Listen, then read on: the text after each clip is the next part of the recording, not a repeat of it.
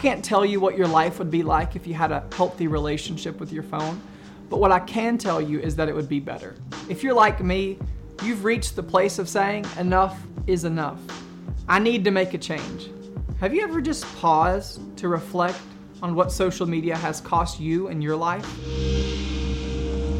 We count calories, we count our bank statements, our reps at the gym, we check our follower count and our number of true friends. We measure so many things in our life by numbers and metrics, but how often do we count the cost?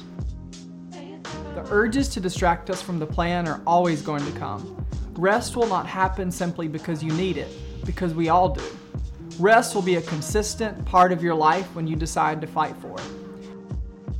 Hey, and I just want to say thank you. Thank you for being a part of this community.